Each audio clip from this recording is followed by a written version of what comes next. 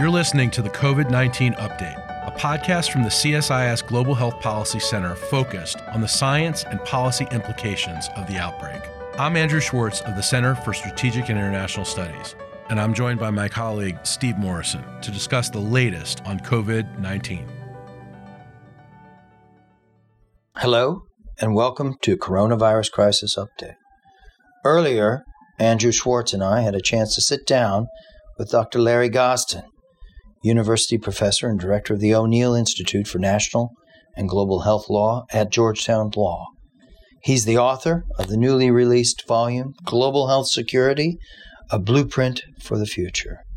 Gostin's a long-standing expert on global health and a pioneer in the field of public health law. We spoke about the challenges to building a more health-secure world, how to circumnavigate the toxic confrontation between the United States and China, the pivotal role of the private sector, and the question of boosters. I hope you enjoy our conversation. So, Larry, I mentioned in my opening remarks there's been a steady proliferation of books on the COVID-19 pandemic. How do we make sense of what happened and continue to see, and how do we think strategically about the future? So your book, what sets it apart? Tell us what sets it apart. How do you want it to be remembered? And who do you want to read it? Yeah. Well, first of all, Steve, I want to thank you and Andrew and CSIS. You and I go back many epidemics, too many to even mention right now. I've just been such an admirer of yours for a long, long time. My book actually is very different from all the others. The main thing is that I actually started the book 6 years ago, way before COVID-19. And the idea that I presented in the book and the thesis is that, there will be a pandemic and this is how we can prevent it. And I'm giving you a blueprint. Of course, the pandemic happened. It was worse than any of our nightmares. And of course, it's ongoing, particularly in low and middle income countries. And so, my book is about COVID because it talks about the failed response to COVID, but it really looks at the vulnerability of national and global health security writ large. And it does provide a blueprint of, if you really want to secure ourselves, our nation, our world from horrible infectious diseases, this is how you do it. And it includes things that have really gotten off the radar but we'll need to return to, like anti-microbial resistance, mosquito-borne illness. We just saw the WHO approval of the malaria vaccine yesterday, and it's just so many other areas that we've forgotten. And so it talks about how to prevent zoonotic spillovers, talks about biosecurity and lab leaks and bioterrorism, the intentional release of dangerous pathogens. And I hope the book gets attention now more than ever because, truly, we underappreciated Mother Nature. She threw at us a virus that was so wily that nothing could stop it. We tried to mask, we tried to distance, and it kept roaring back. We even locked down whole cities and it roared back. But one more than nice, just miraculous thing is that science became a formidable opponent to SARS-CoV-2 in terms of the vaccine. And now we're in a race to vaccinate the world, but we're going awfully, awfully slow. So there's a number of issues embedded in that which we can pick out. I want to just race ahead on the blueprint. What are the 3 or 4 top line points in the blueprint on what you want to say to a policymaker in the executive or Congress or somewhere else who's thinking about, okay, this needs to be, I'm going to pick up this book. It says it's a blueprint. What are the top line items? Yeah. So, let me start by telling you the book's thesis, which is that we lurch from complacency to panic and back to complacency. we just reflected deeply as a nation on 9/11. But from a public health point of view, this week is an anniversary that's even more important, which was the anthrax attacks. I've got a journal article coming out on this, which basically shows how the United States really beefed up its preparedness after 9/11 and the anthrax attacks. And it worked well during influenza H1N1, and then came Ebola, Zika, and COVID. And we basically hollowed out our public health system. We hollowed it out by reducing considerably emergency funding for planning for health emergencies.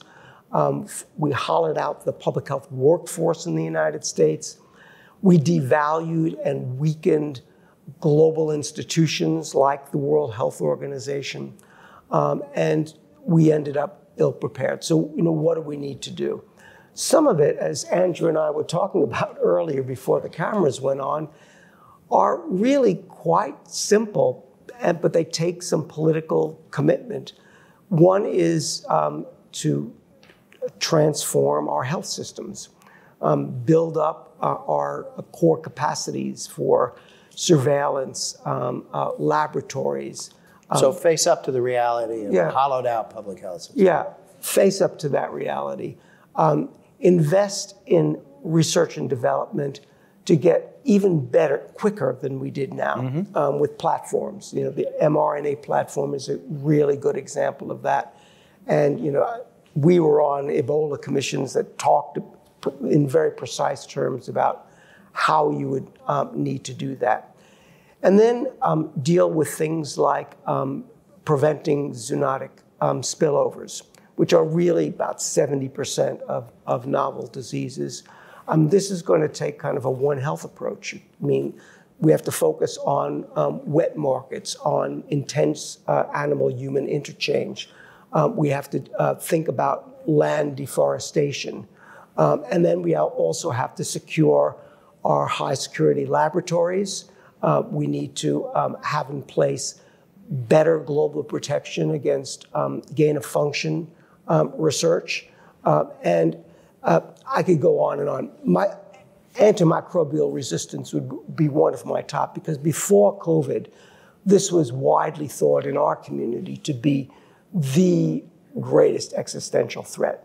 So you can imagine that if we have really novel infections or even standard infections like AIDS, tuberculosis, malaria, and they become resistant to our treatments, in what bad shape we would be. Or if we go into a hospital and we get a strep infection and we can't cure it. Larry, you just said something that really stands out to me, and especially where we are now with the COVID disease. You mentioned Americans going in and out of complacency, and people in other countries as well, but certainly here. We now seem like the Delta variant is receding. There's some evidence of that, and people are really quick to want to get back to normal. People have had it with wearing masks. They don't like distancing. We're very social people in this country. We like to be together. We like to go to ball games together. We like to go to concerts together.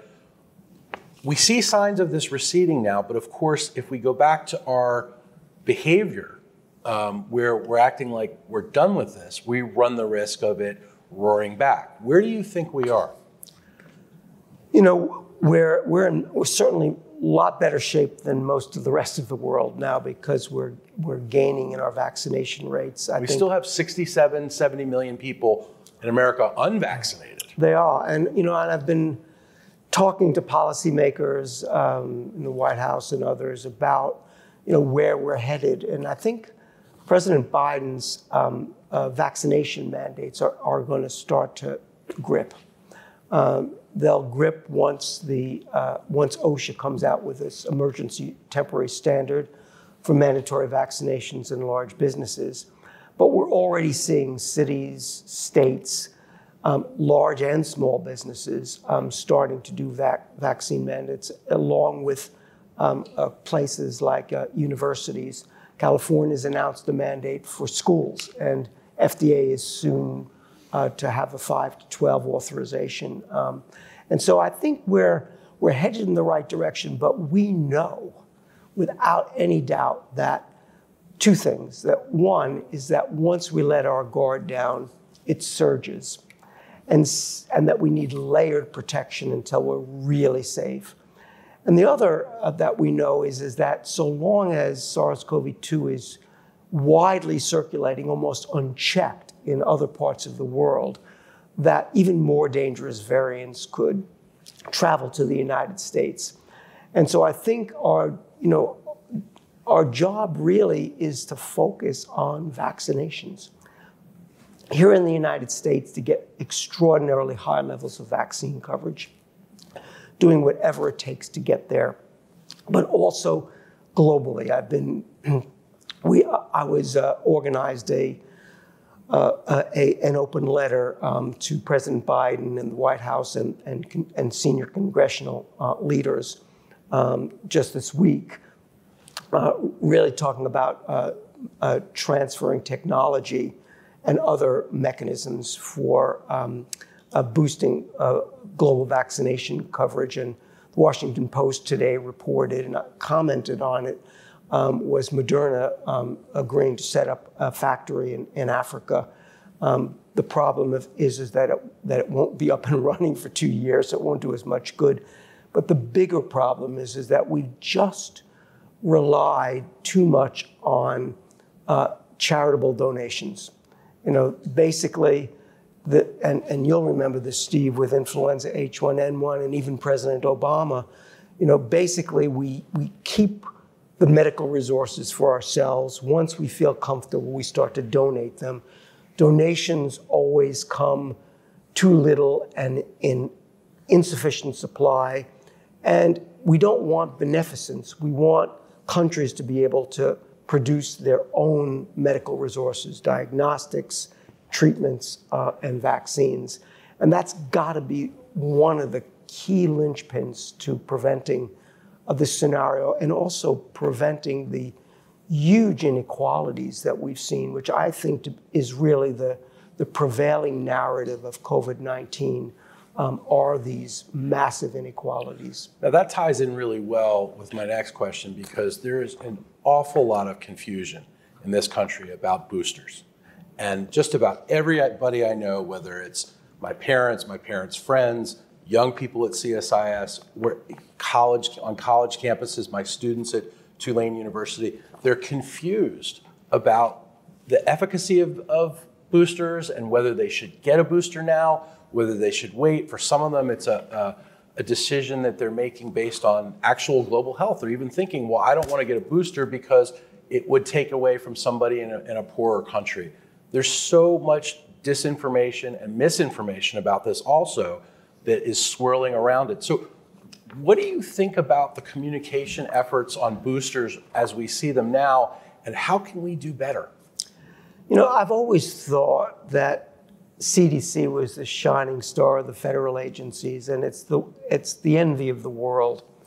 But our health communication has been, frankly, pitiful in so many different areas. We've seen different views from U.S. federal agencies, from FDA, from CDC, and the White House. We've seen a divergence between WHO and CDC. That's generally, but with boosters, it's been worse. Basically, the White House got it out in front of career scientists at the CDC and the FDA. They announced it, even though they had a PS to say, of course, it requires CDC, FDA approval. Then, and the head of CDC, the head of FDA joined with Joe Biden in this, even though they didn't have their career scientists on board then. We knew it was going to get a rocky ride. Then FDA advisors made one recommendation, CDC advisors made another recommendation, and then Rochelle Walensky, the director of CDC, overrode her. That's not a way for clarity. I mean, think of it this way. If we were fighting a war and we had different messages coming from one agency or another. Think about how confused that would be. And we really are at war with this disease. The public is utterly confused. And it goes back, with differing views about masks, about aerosolized spread, and so much more. And sometimes, agency heads or agencies themselves say things that you want to shake your head and say, did you really, say that? Particularly, about what vaccinated people couldn't do. Sure. And there were 3 CDC guidelines on that within a couple of months, just kind of bouncing back and forth. And that's just, we need to get better at our health communication. And we absolutely, it's vital to just gain the public's trust. One of the things we're finding out is that even with all the science, with all the public health and the public health measures, unless you can get the community to adopt their behavior and trust public health, we're doomed to failure until you get, a vaccine on a white horse. But we can't always rely on that. Steve? Larry, this conversation leads also to sort of a recognition that a year into this administration and, the move towards the 6-point plan and a focus on mandates, patience has run out. There's a leaning towards a more coercive approach. We're forced to recognize that as a country, the effort to bring the temperature down and to take some of the politics out of the response has not been very successful. We remain, if you look at the confrontations of the governors from Florida, Texas, Arizona, Idaho, places that are really lit up right now, the partisanship and the politicization around vaccines, vaccine mandates, masks, social distancing, restricting large gatherings, it's hardened up. It's hardened up we haven't been able to transcend partisanship. We haven't been able to transcend the drive towards politicization. We remain a very divided country in a sort of dangerous way, despite the best efforts to figure out a way forward on this. How did we wind up in this place, do you think? Well, I think it's no secret that, America's in a mess. It's not just in public health. We are such a divided and in some ways, dysfunctional. You could see that with the debt ceiling and a whole range of things that are going on right now. But it really does dismay me, and it does you and our other colleagues, to see that kind of basic science and public health has a political lens. And you see it with, masks, lockdowns, business closures, and of course now with vaccines. I think part of the problem is the idea that we've tried to blame and shame people who are unvaccinated. I don't believe in that. Mm-hmm. And I don't believe in taking away their health care insurance or anything like that. Because, many of them are sincere, decent human beings that are trying to make the best judgment with incomplete information. But the truth is that I do support mandates, and I think that if we see mandates as just utilizing a neutral scientific tool, vaccines, we want to save you no matter who you are and what your beliefs are. And if we see it as a kind of a return to a tradition in America of, looking after your neighbor, your family, your community, your nation, your world, in other words, the common good, we have to somehow get back to that. We've got to this stage where, it's all about, what are my rights? What do I, why is my voice not prominent and definitive when we have to start thinking more like a community? How we get there is really hard. But I have to say, I think mandates do work. And over time, they will make vaccines become the norm and the default, easier options. And once that happens, a lot of the opposition is going to melt away over time. At least, and that's been demonstrated, even in France with Emmanuel Macron's pass sanitaire. There were protests in the streets, but within days of him making the announcement, 3 or 4 million additional people got vaccinated. And we're seeing the same thing happen in the United States. Our vaccine rates are actually starting to rebound. Okay. Let's shift to some of the international issues. There's a lot of talk today, and your book addresses these issues around global governance, around global architecture. To many people who are not experts in this field, this strikes them as somewhat confusing rhetoric. Because for many of us, I think, it's pretty obvious how ill-prepared we were and how chaotic the response has been. And when you look at the world and you look at the response, the U.S.-China confrontation has dominated and become a major barrier in getting an international response. Alliances have frayed, multilateralism has frayed, nationalism has dominated. We've had the recent U.S.-led summit, which was an effort at reigniting high-level diplomacy and summitry. But it's really come up against all of these realities, and it's raised the question of how do you reignite U.S. leadership and engagement in this world?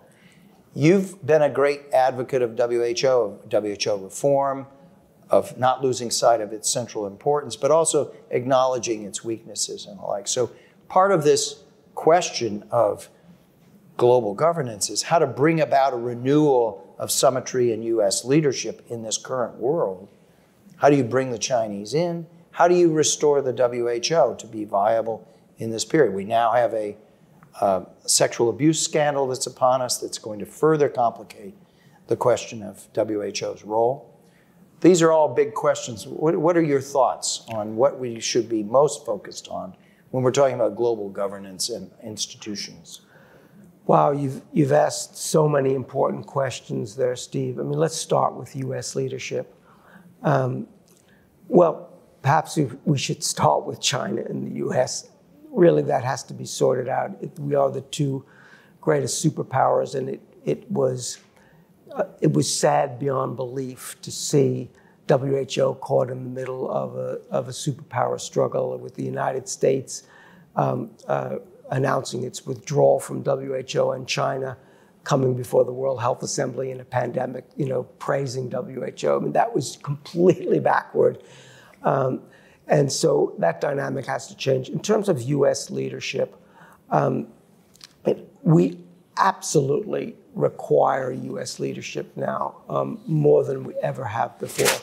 We need something big and bold. If you think about the most beautiful days of the United States in relation to global health, immediately George Bush's PEPFAR comes to mind. Our support of the Global Fund comes to mind.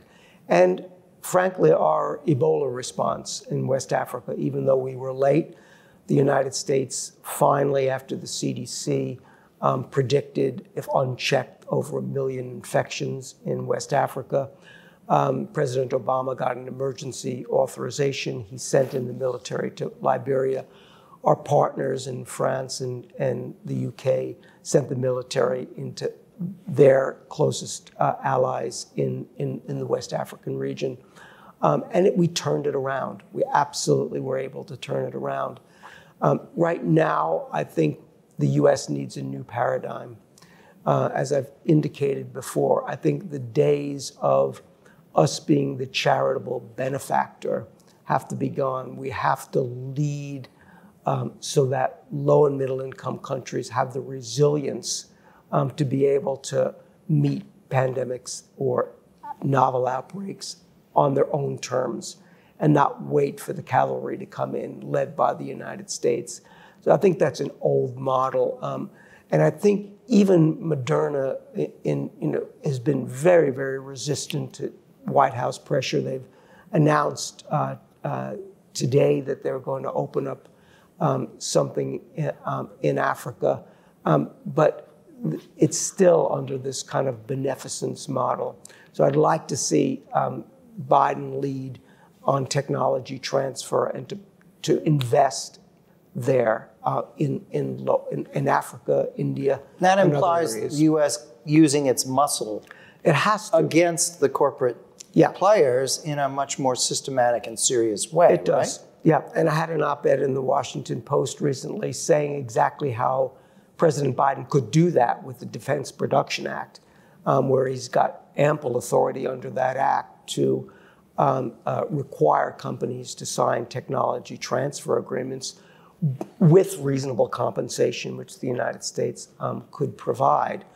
I think he could do that, but ethically, I think he's on strong ethical and political grounds to do it, because Pfizer and Moderna didn't just wake up one morning and have a miraculous vaccine.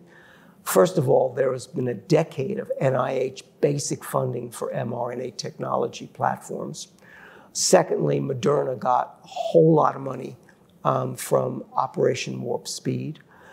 Thirdly, both Pfizer and Moderna got premium prices with pre-purchase agreements from the United States, and NIH owns some of the patents.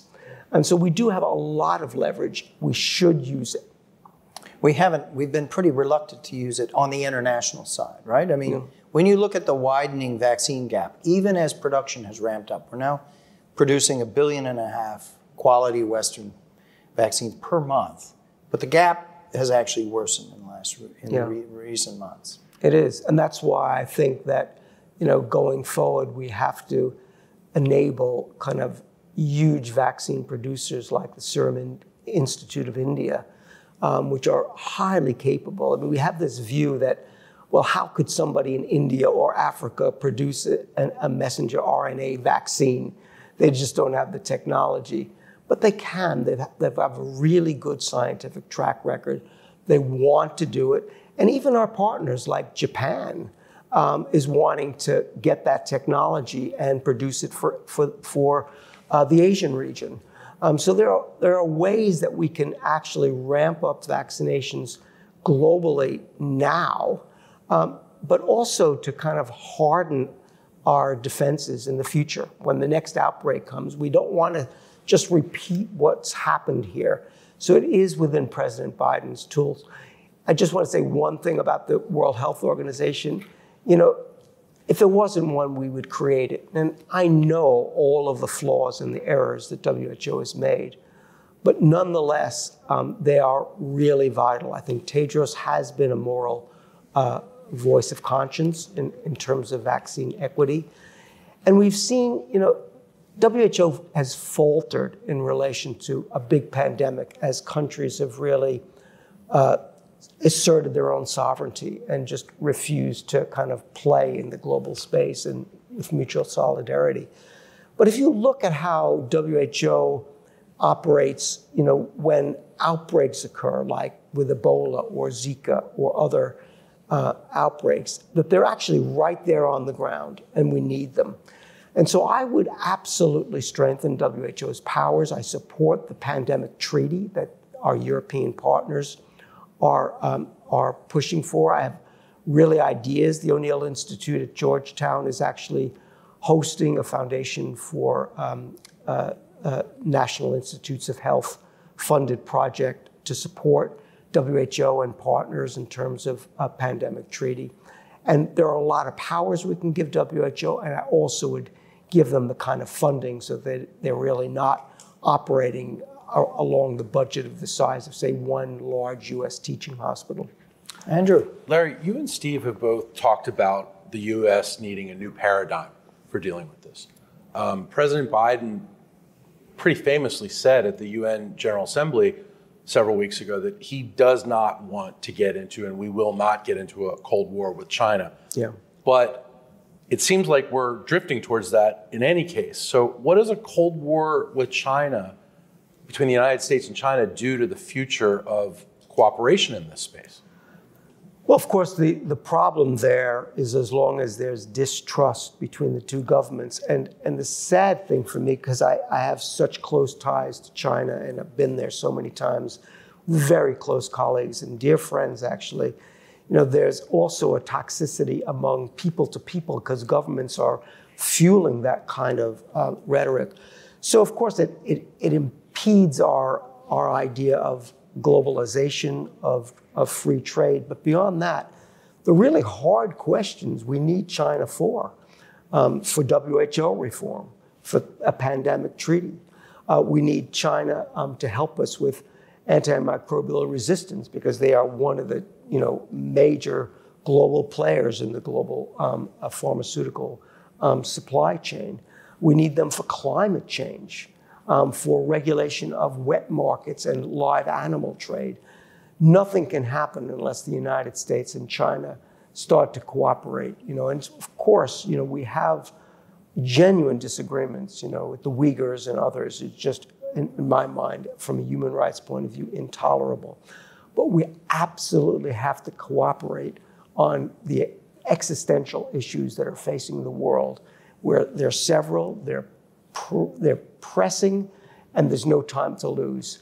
And of course, what we need to see is Xi Jinping and President Biden get in a room and hammer it out. And we need a blueprint, a strategy for how we're going to tackle all of the areas we agree on and we disagree on. Well, I mean, one of the few things that's agreed upon in Washington is that both Democrats and Republicans both have a disdain for China. They do. And, it's become a bipartisan value, even though it's also a political piece of polarization. And we certainly know that in the next presidential campaign, there'll be, both candidates on both sides will be trying to show how tough they are on China. We clearly just got into a nuclear subdeal with Australia and the UK to try to curb China's behavior, not contain China, but to curb China's behavior. How do we put all of that aside and work within the medical community to prepare for the next pandemic? Yeah, well, interestingly, and I mentioned our hosting this regional consultations in support of WHO for the pandemic treaty. The Foundation for the National Institutes of Health wanted front and center to have international open scientific exchange as part of that. And in fact, in JAMA recently, we have companion articles.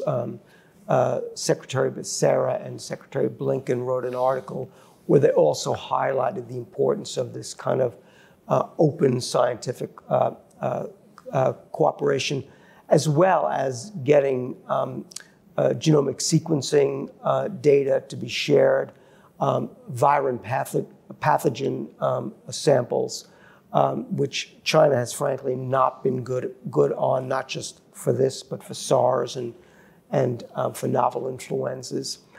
So we need to, there's so much that we can do cooperatively to try to, make us more resilient in this world. It just seems so obvious to any thoughtful person what we need to do, whether it's climate change or wet market regulation or AMR, whatever the issue might be. Why don't we do it? Larry, first of all, I want to invite our friends in the audience to come forward and offer remarks and comments. We want to bring you into this conversation. We've reached a good point in our program here, so please come forward. There's a microphone there. Queue up, and we'll come to you. On this last discussion point around China, I just want to add, we are in a stalemate right now around the COVID origin controversy. We are. And no clear path out of that, and that's become an enormous barrier politically, psychologically, institutionally, freezing the ability to move forward in all of these other areas. And so at some point, I do want you to offer us some clues. Maybe it comes down to appealing to Xi Jinping and President Biden to walk back somehow. I absolutely have ideas on the origins. Okay. So we'll get back to that, but I want to hear from our audience members. Please introduce yourself. Thank you for joining us, and we'll move through a few in a bunch. Thank you. Hi, Dr. Gostin. Good to see you. I'm Chris Collins. I'm with Friends of the Global Fight Against AIDS, TB, and Malaria, and just finished your book last night. So thank you. I really enjoyed it a lot. Thanks. And I was really pleased that you called out a couple things that you don't always hear when people talk about health security, which is universal health coverage, UHC, and the foundational importance of health systems themselves. And I thought that was great and one of the contributions of the book. But let's be honest that our policy and politics, we have trouble talking about those things in terms of the way we do the way we fund global health. Talking about funding health systems hasn't been something that lawmakers have wanted to do a lot. UHC hasn't been on the table really in terms of the US conversation, in terms of where we're trying to go globally. So what are your thoughts about these two things that you've raised as really essential in health security? How do we inject that more into the political conversation? What is the policy action step on that? Obviously, I think the Global Fund is the biggest funder of health systems in the world and it really stepped up to the plate for COVID-19. I think it has a big role. But what's the policy action to take on pursuing the health systems and UHC side of global health security? And the one last thing I would say is I encourage you to write about it because you've written this book. We all know you. You're a trusted expert. Would love to see you, something in the Washington Post on that issue. Great. Steve, did you want me to answer after each person? Yeah, why don't we go ahead? Just quickly. Of course, you've really nailed it. If there were one thing we would need to do, would be to develop core health system capacities. The international health regulations actually requires it now, but there's huge non-compliance. We never did talk about the IHR. We probably should have. There's no time. And so there are things we can do. One of the ideas, of course, is that there's non-compliance with the IHR core capacities, but there is an article in the international health regulations that calls on countries, rich countries, to help fund robust health systems and core health system capacities. But it's not been complied with. And I'm part of a global health law consortium. We've recommended ways that you get around that. I recently talked to a very senior USG official, and I think their view is that they're open to the idea of renegotiating the international health regulations. That would actually be front and center for me. But politically, we have been, as a global community, but particularly the United States, very focused on siloed international assistance. Whether it's for AIDS, TB, malaria, or child maternal health, or women's health. These are all extraordinarily important points. But you help all of those issues, but much more if you have horizontal strengthening of health systems. And I absolutely agree with you. Marion. Thank you so much, Dr. Gostin. You're just incredible to listen to, and I'm tempted to take a page from Stephen and ask you about 14 different questions. I'll try and stick to two. My name is Marion Wentworth. I'm the Chief Executive Officer of Management Sciences for Health, which you probably know does health system strengthening in 40 countries right at the moment. And about 30 of them were actively working on COVID-19 programs. And a lot of the comments that you make around domestic debates spill over, or perhaps also bubble up for the same reasons, in a lot of the countries in which we work. One of the debates that's happened in this country early on, which is still lingering, is this notion that public health runs in opposition to economics. The idea that do we do masking, do we close restaurants, or do we fuel the economy, as opposed to, I ran businesses for many years before Management Sciences for Health, as opposed to outbreaks disrupt supply chain, they upset workforces, they have all kinds of devastating economic effects. And so I'd love to hear you expound on that, because you're going to think of more nuances than I could possibly think of. And the lightning round question I would ask if I were in Stephen's shoes is, every pandemic seems to have created some kind of really important innovation in public health. What do you think this one is? Yeah, boy, both really great questions. I actually think you stated the argument about the conformity between public health and economic development beautifully, as well as it could be stated. The truth is one of the things we did learn from this pandemic is that the best way, really the only way to get an economic rebound is by keeping the virus in good containment. That leads to your second question, what is the singular, public health achievement? It's sad to say that in terms of non-pharmaceutical interventions, just, our basic way that we deal with public health and have for so many years, and all of us have written and thought about it, surveillance and genomic surveillance, laboratories, diagnostic testing, contact tracing and case investigations, isolation, quarantine, all of those kind of interventions, we just haven't done them very well. Some countries did, and one could point to countries in East Asia. China has done it fairly well. Speaking of China, but for the most part, we've done a bad job, and we've done a bad job in the United States. And so, if you want to look at the two most important lessons that we would learn, for me, is political trust in science, public trust in public health agencies, and behavior change as one part, and the other is the value of science. Because in the end, as I say, no matter what we've done, this virus keeps roaring back. It is in China, it is in Vietnam, it isn't even in New Zealand and Australia, which are island nations. It's a really wily virus, the kind it's almost the perfect virus, actually. That's the beginning of the book where I talk about why this is the perfect virus.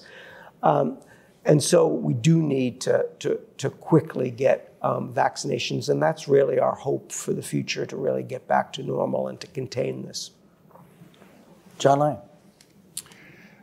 Thank you, Steve, and congratulations, Larry, on your book. I'm John Lang from the United Nations Foundation. You talked about the leaders of China and the United States getting together, about the need for political commitment to transform health systems, and others have talked about the need for greater leadership. But I have to say, in my Foreign Service career, I spent a lot of time working in or on sub-Saharan Africa. And I know leaders in that part of the world who've been great on public health issues such as HIV/AIDS or Ebola or polio or COVID, and others who have been very weak. And sometimes the great people are replaced by the weak people, and the weak people are replaced by the strong health leaders. So we all know we need the leadership, but that doesn't mean we can get it, and there'll never be a perfect world out there where every leader is strong on a health issue. Do you have ideas in your blueprint for how to institutionalize certain health measures so that you can overcome weak leadership? I'm a member of the advisory board for the Global Health Security Index. And before the COVID-19 pandemic, as you know, Steve, we ranked the United States top in preparedness. Europe, the UK, and others were close behind. And boy, were we wrong. And the reason we were wrong was because of the failure of political leaders. And of course, we tend to focus on, Mexico, Brazil, and the United States that really had, nationalist, inward-looking leaders that were anti-science. But it's true in other countries as well. And sub-Saharan Africa does have some great leaders, but it has some really miserable ones. And how you institutionalize that is hard. I think the only way you can do it is through strong civil society empowerment, by making national institutions robust and strong. And we've seen that, say with FDA and even CDC trying to fight back here, but not nearly to the extent that they should have. But we just need to actually focus on strong health systems, strong civil society, and to make sure that we have robust institutions that can resist political interference. Charles Holmes. Yeah, thanks so much, Stephen, Larry, Andrew. This has been terrific. Something that you talked about earlier, Charles Holmes from Center for Innovation and Global Health at Georgetown and the O'Neill Institute. Something you spoke about earlier, Larry, was the sort of failure of communication. We talked about it a little bit at the macro level. But it also, I think, ties into something else you said, which is that we've gutted our sort of public health capacity at the local level. We've heard numbers around tens of thousands of losses over the last 2 decades in our state and local health departments, for instance. As we think about, in particular from our global work, what really works to connect with communities, it made me think about how important the frontline local public health establishment is in our own countries. If we think about the lack of efficient communication from the federal level around vaccine efficacy and safety down to the local level, that gap could be narrowed, obviously, with a full cadre of public health leaders at that local level. And the community health workforce that we've seen work so effectively in the global arena is also largely lacking here. Interested, number one, any thoughts you have about how we can very quickly and swiftly build that, not only for our health security, but many other reasons.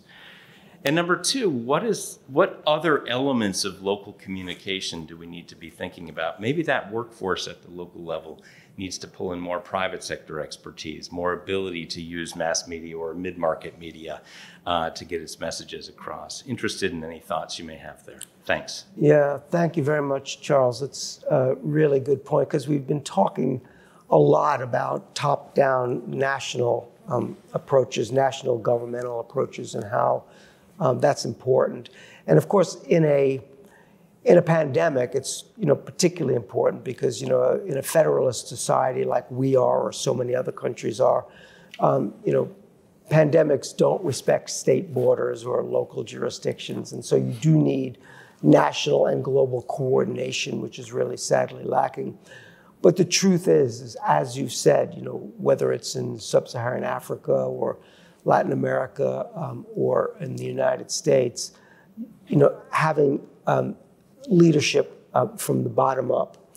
I think strong civil society, we saw that with civil society engagement, religious institutions and others in West Africa, in Ebola, being extraordinarily important. But most important are community health workers, local public health officials who know the community and where the community can have that trust. And the only way we can do that is to focus on it, to actually invest in it, to value it. I mean, you remember early on in the pandemic when every time a health worker would pass, people would cheer or ring their bells. We're not seeing that anymore, and we probably never saw it for the public health officials. There's some horrible things in some states with local public health officials having to retire or being threatened, with their life, having to put security in. And imagine that. You're there, a local public health official trying to do your best, and you're undermined. Steve mentioned these states there are 11 states that have passed laws that actually block public health measures like masking in schools or vaccination. There are probably up to 20 states that have limited the emergency powers of public health officials and governors. And when the next pandemic strikes, you don't want your public health agency and your governor not to be able to move nimbly, flexibly to the new danger that's arising. So you're absolutely right, Charles. We need to value local public health, and we need to invest in it. Larry, we're getting close to the end of our hour. I want to offer one remark and with a question attached to it, and I want to ask you to respond to that, and then ask Andrew to close with some final remarks. This last 2 weeks, we had the amazing exhibition, installation down on the Mall, Suzanne Furstenberg's Remember in America. It occurred, these white flags beneath the Washington Monument, accumulating to the 700,000 mark last Friday. It was really a remarkable reminder of the gravity of what has happened to our society. And it begs this question of how are we going to remember and act upon this? We've talked about how divided we are and how polarized, and how this polarization is now embedded in actions in legislatures and law and the like.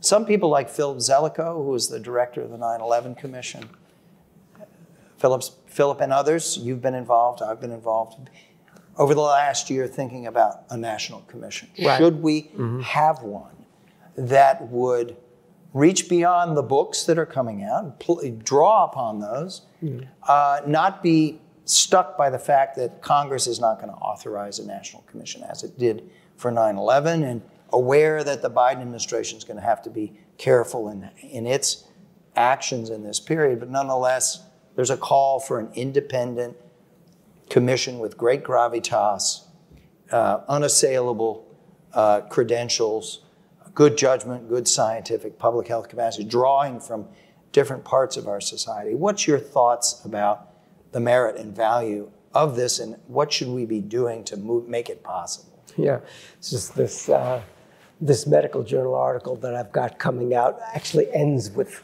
asking for that. First of all, on the white flags, doesn't it remind you a little bit of the AIDS quilt? Yes. Back in the day? And I think having these powerful, visible symbols of the hurt and the pain is really important to remind us that, we are all Americans, we are in this together, and that, everybody's dying, and it doesn't matter your political stripes.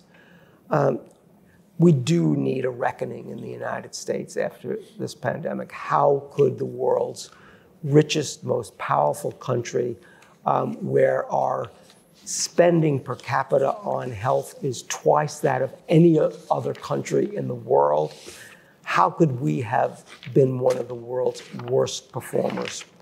And how can we become more resilient in the future? That does need a 9/11 type of commission. And of course, what we've gone through with COVID is infinitely more impactful than even 9/11.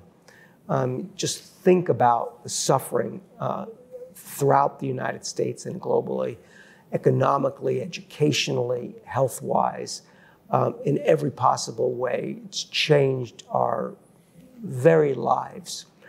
So yes, we absolutely need that.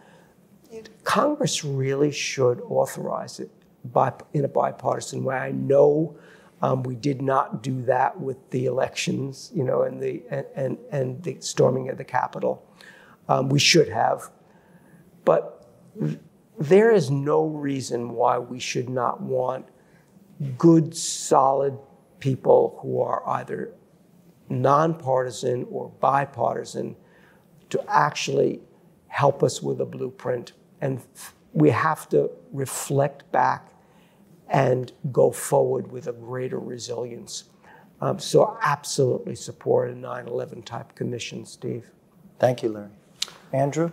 Larry, I just want to close by thank you for your generous time today, for these insightful comments and answers to our questions. I want to remind everybody who's watching that Larry's new book, Global Health Security, A Blueprint for the Future, is a really important document for all of our futures. It's available now. just out this week by Harvard Press. Larry, thank you so much for your time today. This was a fascinating discussion, and I know that we'll be having many more to come in the future. Really grateful to you, Andrew, and to you, Steve, and to CSIS. You've long been dear friends and colleagues in this struggle, and it's really been an honor to be with you. Coronavirus Crisis Update is produced by Liz Pulver. You can find our full catalog of podcasts, including Pandemic Planet, on our homepage at csis.org/podcasts.